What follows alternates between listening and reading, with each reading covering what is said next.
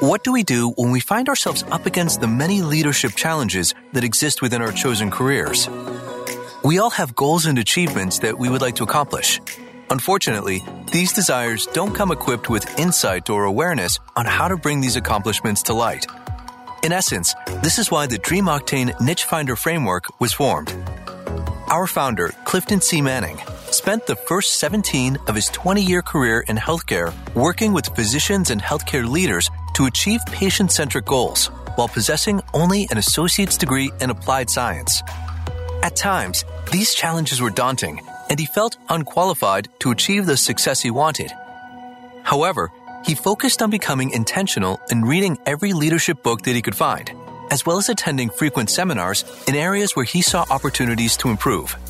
Over time, as he applied insights gained from these various sources, he was able to successfully and efficiently cross the hurdles he found himself up against. Eventually, varying degrees of success within his sphere of leadership influence became more evident. The Niche Finder podcast is intended to bring similar insight to you, the listener, from those who have achieved some level of noteworthy success in their chosen career. Our hope is that the challenges they have overcome in the past will provide insight for your current leadership struggles and unlock the dream of achieving success in your own career. We believe that if innovative change is an engine, your unique dreams and abilities could be its fuel. And now I present to you the host of the Niche Finder podcast, Clifton C. Manning. All right, we want to welcome you to this episode of the Niche Finder podcast. Today, we're privileged to have Miss Michelle Cameron on with us today. She is a passionate writer with evident zeal that can be found on display within her various projects. She's known for having a brilliant repertoire, and she's known as a skillful writer. She began to nurture her writing gift at the tender age of 15. She released her first book, It's My Life and I Live Here, One Woman's Journey, in 2011, and that was just the beginning. She's released 4 other books since then. Michelle also spends time encouraging singles via New Jersey Single Empowerment. She started this in 2016, and the Single Parent Hub, which is a Facebook page that she has where she's connecting with people. Lastly, but certainly not least, Michelle uses the art of public speaking and also utilizes social media outlets to inspire and uplift men and women with her personal testimony. Michelle is a proud mother of one son, which I'm sure she's going to tell you about, who is actually, he's a very tall and handsome young man who just went off to college. So a lot of exciting things to talk about. We have somebody who's very interesting, somebody I am interested in hearing more about. And without further ado, I want to introduce the Niche Finder podcast to Miss Michelle Cameron. Thank you for having me. All right. So we want to get right into it, right? So why would the audience have a vested interest in your journey? So I believe that everyone has at least one book inside of them. So I'm starting there. Because of the fact that I have a passionate drive and I just want to see everybody write something about themselves, their lives, whatever their journey has been. I believe that because of that, you will want to talk with me. You will want to hear what I have to say. I've experienced quite a few things along my journey that led me to this point. And of course, as I speak with Cliff today, he will have us talk about that. But I just want you to be aware that you have a book in you. I believe that you can write. I believe almost anybody can write a book. And that's the part. That's the hook, I think. Yes, I love it. So at the start of your journey, what did you want to accomplish? Well, when I started out, I did not have any huge goals or anything like that. What it was just a lady that sat down one day and said, I'm going to just write my story. In fact, I started writing, as the bio said, from I was about 15. I had always had a love for books. My mother was an English teacher and a librarian, and so books were a part of my life all my life.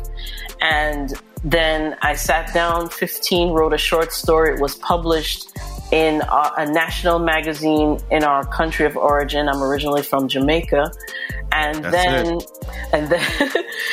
when I relocated to the United States, I didn't write for a very long time. And then I wrote again shortly after my marriage ended. And I sat down, poured out my heart in that book, and I thought that would be it. I really had no big ambitions for anything. So I started with just a book in mind. That's all it was. But it has turned into so much more over the years.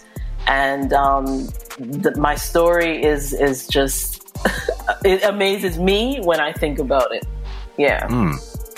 But you know, I was joking around with you a little bit earlier, but when I start to look to see from the time that you started writing in 2011, I think your next book, you could actually call it How to Become a Book Factory, because you literally had, it's like 2011, 2014, 2016, 2018, 2020. And then just to kind of, you know, show that you could really, you know, even add a little bit more style to it, you start putting even out an ebook, you know, to say, look, I could do more than just a hard copy. So, and then also 2021, you released the anniversary edition of your. It's I see. I'm gonna see. So unfortunately, people not gonna see the video, but she just showed me a beautiful cover of her first book. It's a 10-year edition of It's My Life. I Live Here. One Woman's Story. So, what external struggles did you find yourself up against at the start of your journey? I think one of the main struggles I had was the finances, because when it's time to publish, well, back then, publishing is easier now. Publishing is actually cheaper now. Yeah. But when I first started, I paid quite a bit of money to get my first book out. And I guess I didn't know what it would entail financially. So it was a challenge to do that, but I felt like it was worth the money to do it at that time. So at that point, that was my main struggle, so to speak, external struggle. Yeah. Mm-hmm. So because I know a little bit about you, I think I'm fascinated by your being able to blend that scientific mind, because you have a is it biomedical? No, just bio. I have a bio degree. Okay. Yeah. Bio degree. And so you have that science side of you, that this is what you were working as a profession. But then now you got also the other side, other hemisphere of your brain is also actively involved. So you can see the Book Factory. We just talked about the Book Factory. How is it that you able to bring the two of those together? Normally they're like two separate people.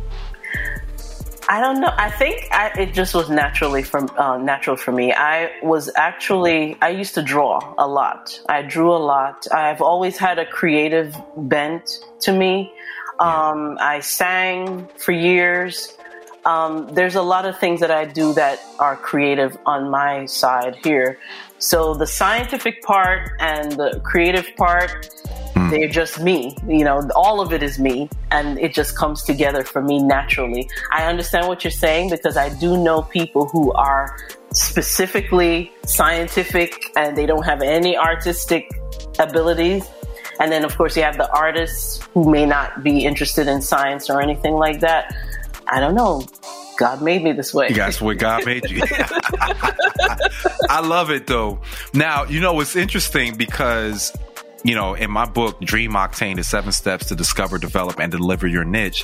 One thing that I found in that research was, as I was studying about just different ways of experts delivering their expertise, in that section, I stumbled across poets, and how poets are, you know, or writers, people with that side, they are skilled not only in literature, but they're skilled at problem solving. And the problem that they solve is they make complex problems simple. Mm-hmm. And so there is a science inside of the art form, right? Like and you may take a complicated problem and you know, you write about it. It's My Life is a complicated subject and you write about it. Mm-hmm. You know, you find a way to condense it down into something that people can read and be refreshed by, I would imagine.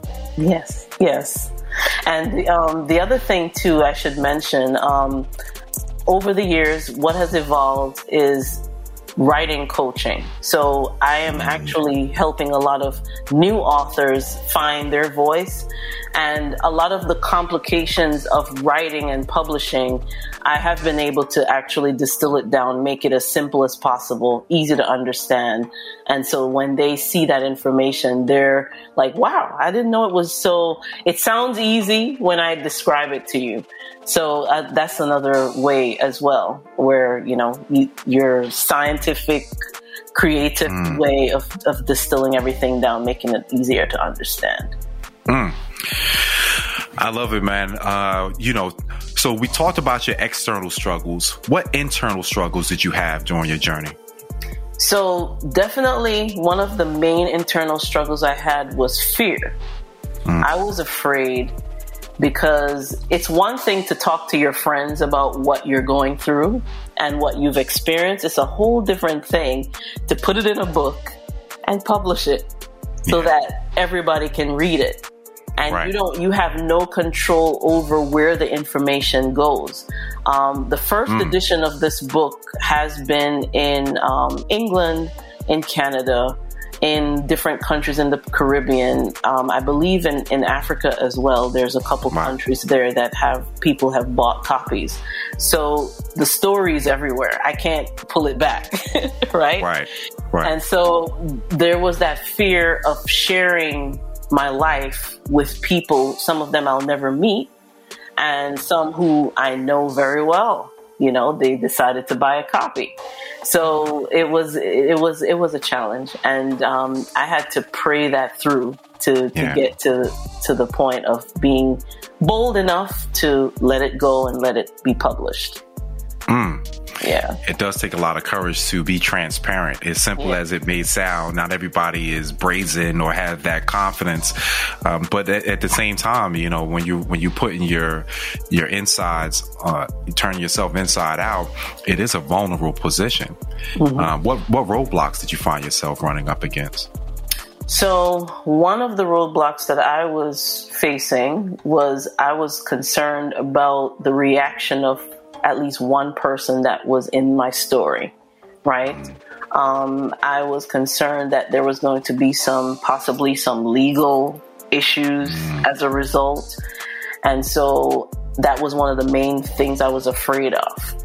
And what I did instead was I put like a disclaimer in the very beginning of the book to explain that this was me telling my story, and this was not meant to be something to harm anyone or to get back at anyone. It was just me saying, this is what I've been through, this is what I've experienced, and the lessons that I learned along the way were also included. So, yeah. What epiphany did you experience, and what new opportunity did you discover from that event? So when the book was released, like I said, I was surprised at the responses of the people.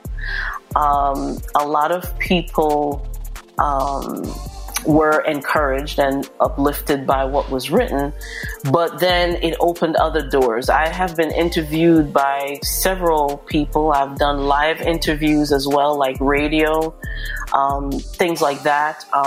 I have also gone on to write other books, as Cliff had mentioned, because of that drive now. I didn't know that was there. It now fuels me now to write others. I have 2 unfinished books right now that I need to complete as well. But those are some of the things. Doors have opened.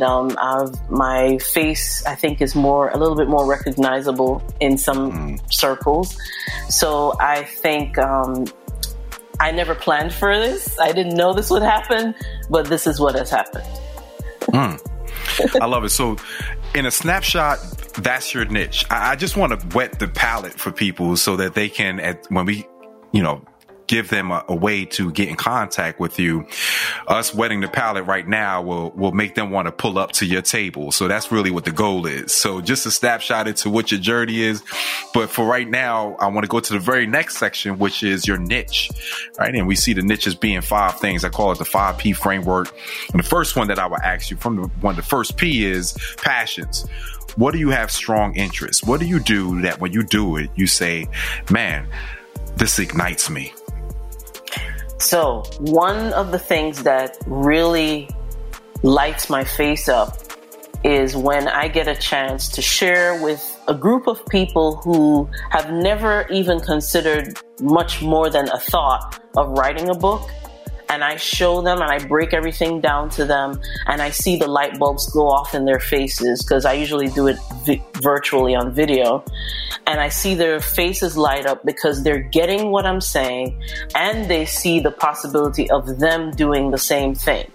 And then, of course, my bigger excitement is when they actually do it. So they put everything into practice, they publish their books, and many of them have become actually best-selling authors. So when they become a best-selling author, they post that, of course, on social media, and I'm right there with them celebrating. So between guiding them through the process and celebrating with them when it's all said and done, those are the two highlights. Those are the two things that really excite me. What do you do that feels purposeful? What do you do that when you do it, you say, I feel like I was made for this moment?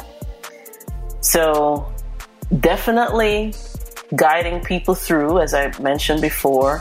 But I think another thing that comes to me now too is writing, just writing. Sharing, whether even when I post on social media, I feel it's like a way to encourage others. It's a way to uplift others. I spend a lot of my time there because that's really my goal, is to encourage and uplift others. And so I write on that. I write books, as you've heard. And as I said before, encouraging people as I coach them through the process of learning how to do write their own books. Yeah. And what patterns do you have, or what do you do naturally well? So naturally well, I edit naturally well, because I'm also an editor.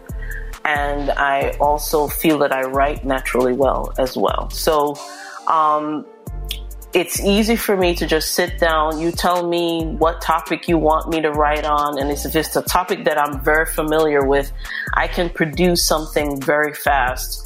2 of my books were written within a 3-hour time frame. So I just sat down and I just dumped everything. I just organized it afterwards, and the book was done. It just needed to be edited in 3 hours. So, wow. Yeah, that's something that I really enjoy. And I know it sounds crazy, but hey, you gotta touch it like some savant or something going on. You got like a special gift or something. Like 3 hours. I was about to say like, I wrote it in 3 months. You was like 3 hours. I had to listen again. You looked at me and said it again. Yeah, 3 hours. I said it. What you gonna do about it? No, it's cool. I think that is just like, it speaks to your gift. It speaks to your niche. And it's a perfect example of what you do naturally well, right? I mean, I think one thing that happens is that some people don't do what you do. Some people don't take serious the thing that they do easily. Right. And I think they sometimes kind of overlook it, or they may diminish it because, if it's easy for me, it must be easy for everybody. But they miss the opportunity to see that actually is something that makes them interesting. It's actually something that makes them distinct or genuine. And so I really appreciate you sharing that, because for some, I heard this one guy say, like, for what's how did he put it? Myron Golden, he actually put it, he said, what is a dream for you is a memory for me. In other words, he's saying, I've already been down that path. I know what that journey's already like. And so, like, you coaching people, maybe they may not write it in 3 hours, obviously, because you're at a level of excellence. But you can at least, I'm sure, help them write it in a certain given amount of time that's still acceptable. It won't be 3 decades. It won't be 3 decades, right? That's awesome. All right. So proficiencies. Proficiencies is the same coin, different side. But this is not what you do naturally well. It's what you learn to do well over time. What do you consider to be your proficiency? Okay, so one of the things that I would say is a proficiency now for me is leading a class. Before I knew information, I could tell you things, But facilitating a course and facilitating a class, there's a different skill set that's needed for that, because you have to be engaging. You have to know how to pull the audience in. If you feel that they're pulling away from you, you have to know how to pull them back in. You have to know how to package the information in such a way where it's appealing and it's easy to understand. So it took me a little while to learn that skill. In fact, I learned that in corporate America. That's where I learned a lot of those things, because I trained people there. And so you as you do it, you tweak, you kind of pull things out, put things in, you try things, and then you get basically like a format that you realize works. So that's one thing I've had to work at. And another thing, if you allow me to say, is speaking publicly. Standing on a stage and presenting. I'm still working on that, but I believe that I have some of the tools that I need to make it even better, to bring it out even more. Dale Carnegie has a great book called The Art of Public Speaking. I don't know if you ever read that book, but he shares an example of an analogy of what it means to have to practice when it comes down to public speaking. And what he said was he had two horses that were next to the railroad track. One horse, as the train rolled by, it didn't even flinch, right? It didn't flinch at all.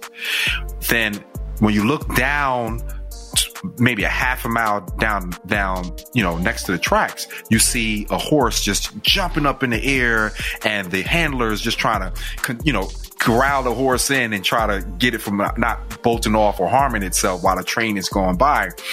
And so when someone asked the person who was observing what was going on between the two horses, and like, okay, why one horse, act like, it's not a big deal that the train is going by, the other one, he says, because the horse that didn't get affected, it's by the railroad track every day. It eats grass here every day. It's used to it every day. It's what they do. And he likened that to when you have something that you're trying to refine, you got to do it as much as possible. It takes the fear and the anxiety out of it.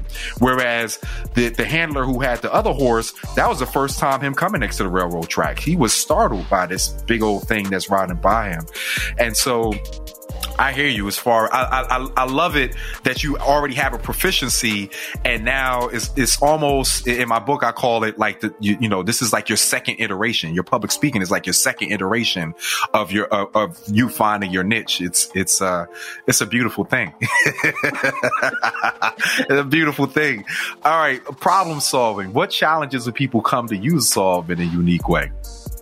So one of the problems that I've been presented with in different forms, but it's pretty much the same problem, is how to get a story out of them onto paper.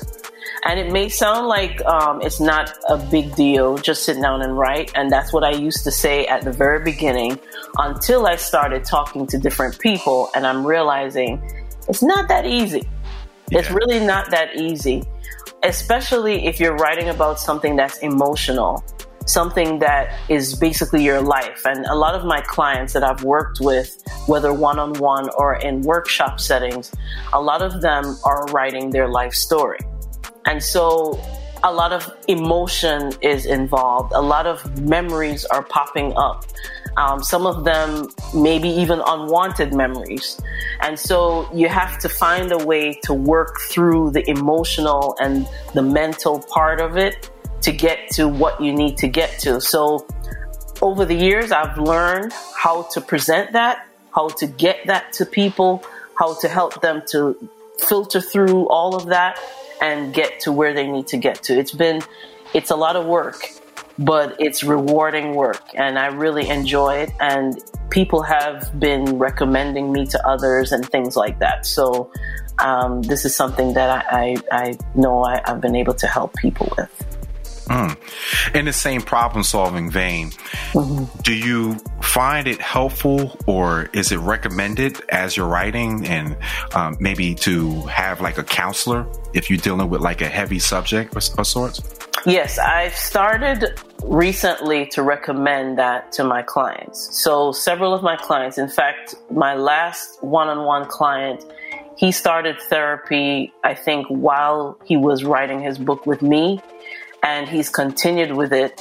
And I applaud him for that, because I realized the things he was writing about, I was getting upset over some of it too. So I'm like, okay, so if it's affecting me and it wasn't my story, it has to be affecting him. And so that's definitely something that I recommend nowadays, is that people go to counseling while they are writing their books. So I love it, because I think it's important to note that we love like writing, we love creating, we love turning the intangible that's in our mind into a tangible that we can see and hold and, on paper or as a book. And I think that I'm glad you were able to just really bring that out, because the writer's block could be some trauma that we have experienced, right? And maybe our body is just trying to shut us down. Our mind is trying to say, let's not touch that. And we may need to have somebody who can come alongside us to help get us over those hurdles or barriers that we may find ourselves up against. So thank you for sharing that. Yes. What secrets? Okay, this is the secret section now. We want to get Michelle Cameron to talk to her younger self. This is someone 15 years ago. I don't know. I want to say 20 years ago, but that's probably going to put you as like 9 years old. I don't even know how old you is. But whatever it is, you set the age of what you consider to be young. Let's make it your 16-year-old self. Be that you talk about that. You talked about 15-year-old self, right? So now you're talking to your 15-year-old self. What secrets would you tell your 15-year-old self to help accelerate her from where she is at that moment in time to where you are today? I would say to her to be confident in what she is good at. It was hard for me to feel confident at first, mainly because there's that comparison thing in our heads. All of us, I think, go through it. We'll see somebody else doing something and it's like, oh, they're better at it than I am. So then you want to gather up all of your things and go back home because you think you're not good enough. I've learned over the years that everybody has a different level of proficiency and expertise. And some of us are really good at what we do, but because we are quiet about it, people think we're not that good, right? So it doesn't matter. It doesn't mean that you're bragging. It doesn't mean that you are showing off. It just means that you're confident in who you are, how you were created, and the gifts that you were given, and you want to utilize them to the best of your ability so that others are helped. Because that's the thing. I have to keep in the forefront of my mind too. Tell myself that what you're doing, it's not about you. It's more about the people that you are positioned to help. So then that kind of takes away the self-consciousness of it, where you're like always like, oh my God, I'm so this, I'm so that. But if you're passionate and you're pouring into somebody else, you don't have time to even look at you. You're looking at them, whoever the them is, and you're pouring into them and you're giving and you're sharing and whatever it is that you're doing. And that helps you to just focus on the right things. Well, what secrets would you tell your younger self to staying consistent? I would say to myself, to not shrink back if you don't get the outcome or the result that you think you're going to get when you do something. So let's say you publish a book and not a lot of people bought it, and I've had that experience. That doesn't mean that you stop writing. It means that you continue to write because you may be writing the next bestseller, right? So you don't want to stop writing because the last book you wrote was a disaster. And it probably wasn't a disaster. It probably just meant maybe you didn't market it well or something like that, right? Okay.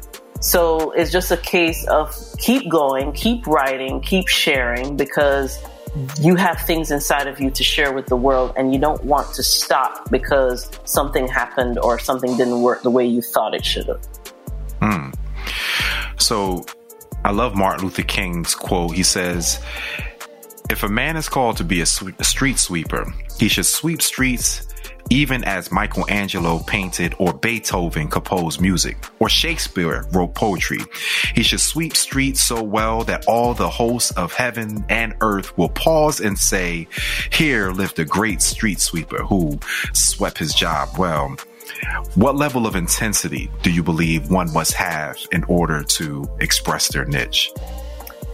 I believe that when you are in your niche, you need to pour your whole heart into it. Because the thing is, when you don't pour your whole heart into it, we don't know whether this is really your niche, right? Because you're not as passionate. I find that when people are in their niche, you can tell because first, things flow really fast. And second, the passion is there. You can feel it. You can hear it. You can sense it. It's there. You can almost touch it. So when you're passionate, you're going to just pour everything into that moment, into that person, into that scenario, whatever that is. So, yeah.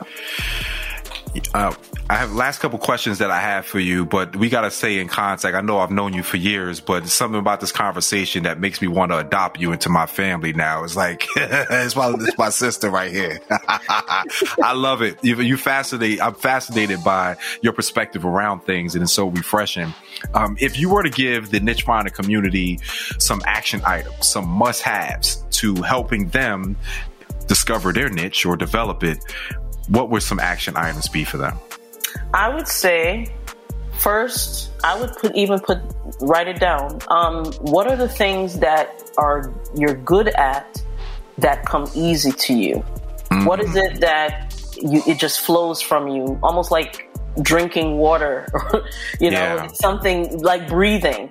Yes. Whatever it is that you see that you're good at. You're good at reading, you're good at writing, you're good at painting, you drive really well. I mean, there's so many different things. There's a career, basically, or I don't know how to describe it, but there's always something attached to a thing that you're really good at.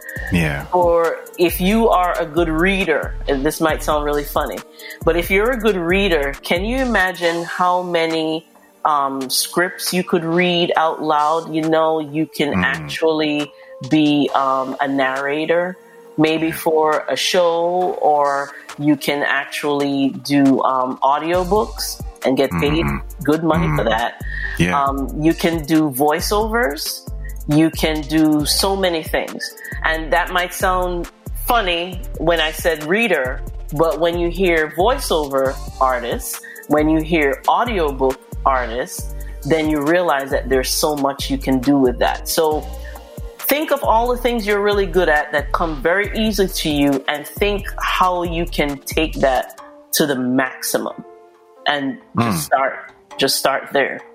When you put that on paper, you'll have a lot in front of you, and you can start working towards whatever direction it is that you need to go. That's good stuff right there.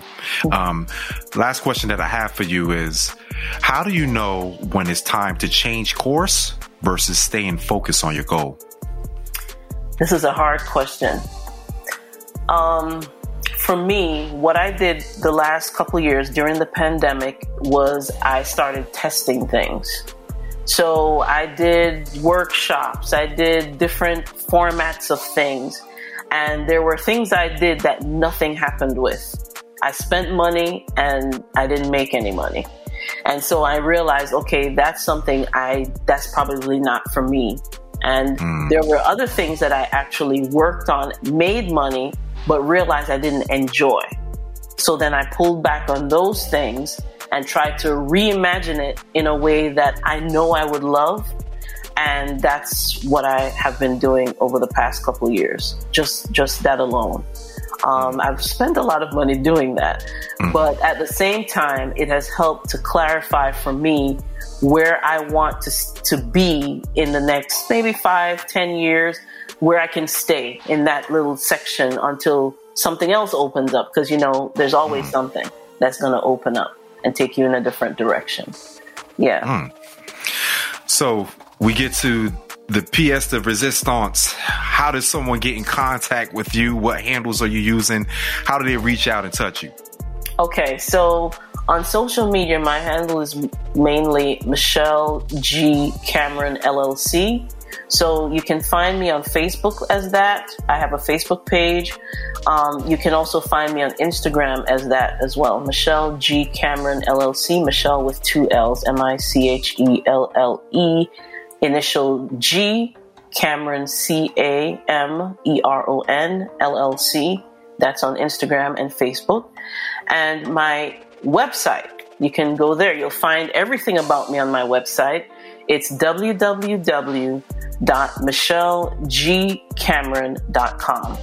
That's www.michellegcameron.com. You'll find all my social media handles at the very bottom of that screen, and all the different things I do, links to everything there. All right.